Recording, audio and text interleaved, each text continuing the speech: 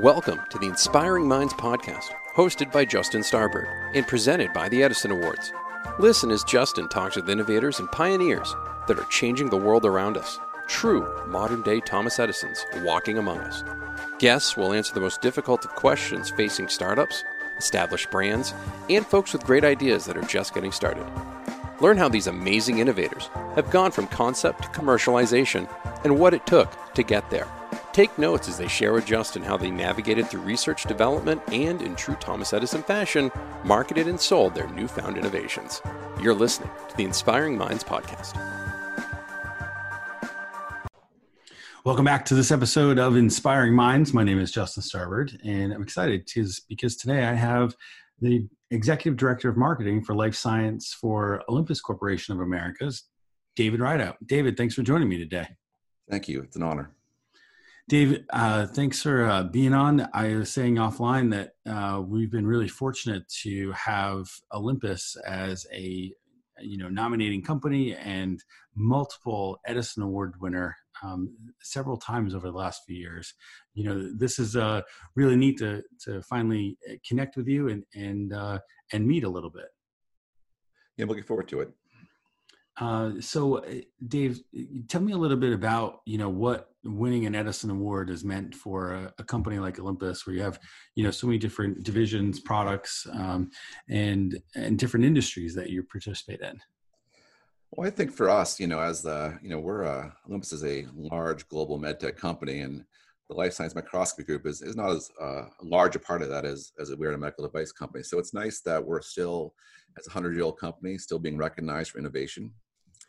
I think our excellent objectives really broke barriers down in what is considered a kind of a staid technology and optics, but we've taken to a whole new level here, and it's nice to be recognized for that. Awesome. And what did your team think about, finally getting that recognition for all the hard work? Well, I think they're excited. They're excited just to have, it's always great to bring new products to market and get customer reactions. So this is just one more kind of cherry on top of the response we've seen for the excellent objectives. Awesome. Well, like I said, we're certainly thrilled to have had you participate and be part of the awards. We have a lot of exciting things coming, and I know you guys do as well. But before we get into that, tell me a little bit about your role at Olympus and what you do. Sure. I'm responsible for marketing, strategy, product management, and communications for the Olympus Life Science Microscopy Group in the Americas. In other words, my job is to bring the Olympus Life Science microscopes and other products to market and work with our headquarters in Japan to ensure the products we're developing meet the needs of the clinicians and researchers in the Americas. Mm-hmm. So you mentioned that it was exciting to be a 100-year-old company, or older now rather, and still be being recognized for innovation. Tell us a little bit about the life science division and what you actually oversee. Sure. Well, Olympus began as a microscope company back in 1919, so we had our 100th anniversary last year. For us, our focus is on clinicians, researchers, and pharmaceutical companies. And what that means is we're bringing solutions that we hope for clinicians. We're going to speed up diagnosis and accuracy of diagnosis. We're trying to provide researchers with new tools to deepen our understanding of the human body and diseases that impact it, and help pharmaceutical companies bring new therapies to market faster. And obviously, all three of these are never been more important as we all kind of weather this new storm in our lives. No kidding. You guys are based in Japan, but you have obviously offices here in North America. What has the, response been from Olympus to customers and really, clients globally? Well, I think that we've done a really nice job. We've been very conservative in how we've approached all of this, making sure the health of our employees came first. The first thing we did when we shut down at this point, I think it's about 21 weeks ago now, across the country, is we had all of our equipment, every piece of our product line delivered to somebody's house, basically. And that was so we could still provide support, training, and even virtual demos while people were stuck at their houses or stuck at our offices without us being able to go there and support them directly. It also looked a lot like we provided free software loaners for customers who were locked out of their labs. We provided free microscopes, loaner microscopes in some cases for customers who didn't have access to their labs in order to continue their important work. Then it's a matter of, as we kind of continue this much longer than we thought it would be, helping them to go back to work, helping them sterilize their microscopes, helping them learn to work in this new environment. And that's kind of our focus right now as far as, how can we do more remote work when this is not ending as quickly as we all hoped it would. That is definitely the truth. It is not ending as quickly as any of us had hoped. And it sounds like by, basically creating programs on the fly, you've been able to, meet the demands of clients and create solutions as they come up. Is that about accurate? It is. It's as bad as it's been. It's been an exciting time. It's funny. We all thought we'd work from home, we'd be working less, and we're working far more, unfortunately. Well, because nobody sleeps now, right? And now you get emails at 2 a.m. Right, no commute. You don't have to commute anymore, so that's all work time. Right. Plus, I haven't worn a collar in 5 months. But it's been the world's changing. A big part of our business is the clinical pathology space, and that's evolving far more quickly than it would have under normal circumstances with the advent of digital pathology, with the FDA providing new guidance on what can and can't be used for digital pathology. It's making things move pretty quick. Yeah. How would you say no one was prepared for this, right? But, based on the culture that you've cultivated at Olympus, how did that kind of work into being able to meet the demands of the clients on the fly and really, not only seeing the opportunities, but seizing them to assist as they wanted to continue their work? Well, I think it comes back down to our tagline we've used for the last 5 or 6 years has been "Your Science Matters."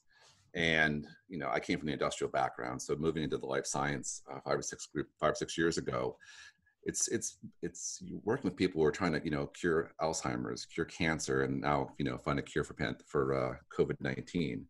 And so everything we do is with that "Your Science Matters" mindset. Mm-hmm. And so for us, it was just natural to do everything we could to make sure the work our customers and our users are doing continues as best as they can in this kind of time. Yeah.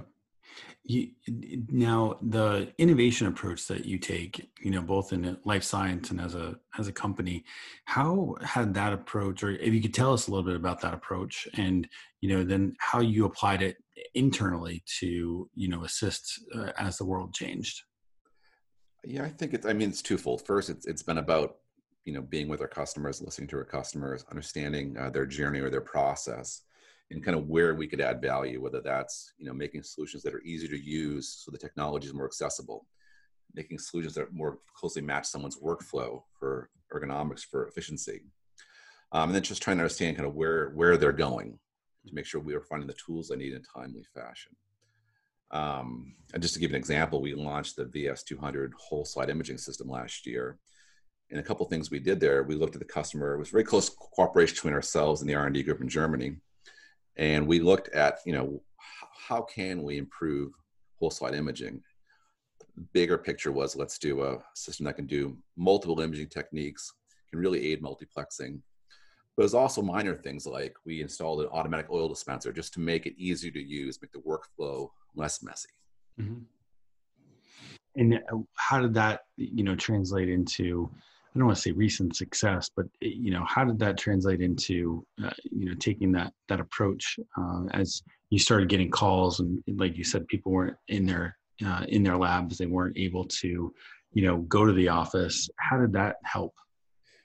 Really, for us, it's been about just not getting stuck in our own rules. Being in a 100-year-old company and a very large company, we have plenty of rules, but we pivoted very well to adapt while still being compliant to make sure we could do our best to serve our customers during these unique circumstances.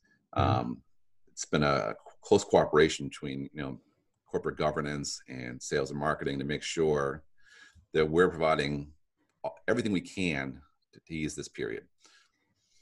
That you make a good point about the collaboration between departments and different elements within the business. The innovations that you're continuing to push and strive for, and new products that are coming out. How do you take those ideas, those concepts, and then commercialize them? Where does that go within Olympus, related to creating the story behind them to actually generate sales?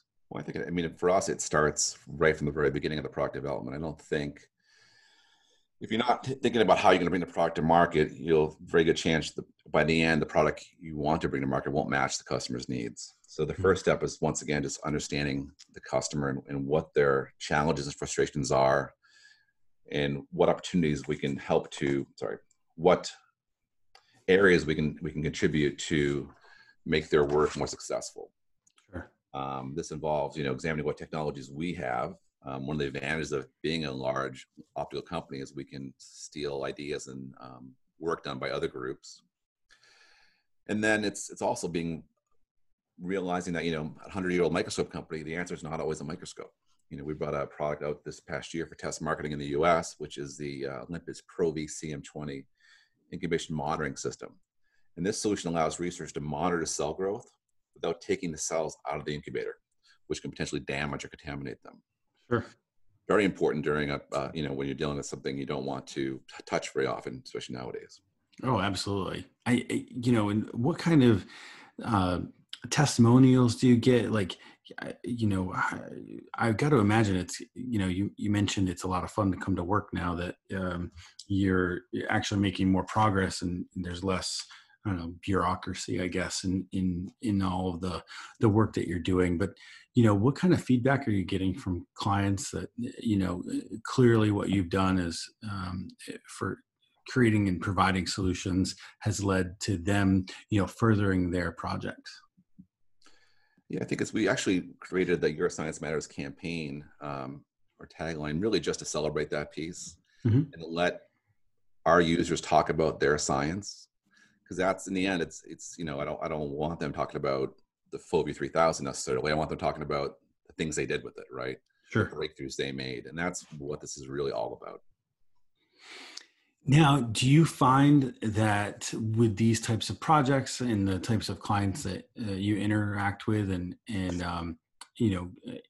really iterate with, do you find that there's a certain type of story that works best, or that resonates both with your customers and then potentially to their end customers? I'd say there's a story. I think it's the old way of doing marketing involving ads and online or print or trade shows. We still do that stuff, but it really is about, most of the work we do now is about creating collateral and content that will help them do their jobs, help them better understand what's happening in the optical field. And so I don't think it's so much a story as it is a commitment to help them with their science, to be the thought leader, right? I mean, that's what you're really doing. Yeah, that's our goal, of course. Is to, you can't just do that. You can't just say it. You have to actually get out there and talk it. Now, what kind of partnerships have you created as a result of that? I mean, I got to imagine it's neat to speak with those doctors and clinicians that are on the front lines, not just of what's going on with COVID and the pandemic, but also, like you were mentioning, they're solving, cancer and other very degenerative diseases. What is that like? What kind of partnerships have you created there? I think we have two probably in the U.S. that are most prominent. We have what we call the Olympus Discovery Center. We work with a couple institutions to just kind of provide them the latest technology they need to drive their research. Probably the more ambitious program is we have with USC, and it's called the USC Olympus Innovations Partnership. And that is work we're doing with researchers at USC to dig into precision medicine for cancer research. And so we work closely with them to make sure they have all the latest technologies across the Olympus platforms, as well as find ways we can help them do new things. Is that something that you're anticipating rolling out to other campuses and other partners, or? It's pretty special.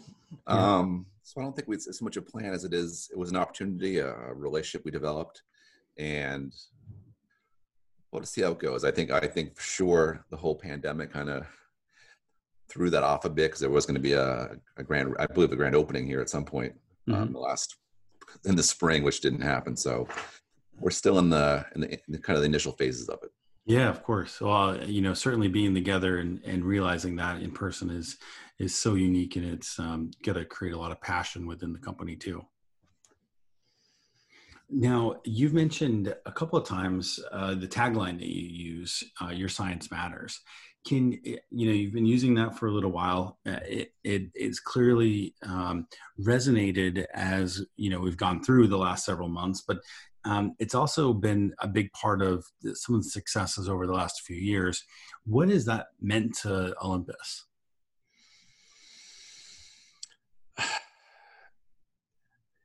What's it meant to Olympus? It drives everything we do, from R&D center in Tokyo or Germany to the sales and service and application people in the field here in the US or throughout the globe. Mhm. It makes a very clear priority what our goal is in life. And by keeping that in mind, we always make the best decision for our customers. Yeah,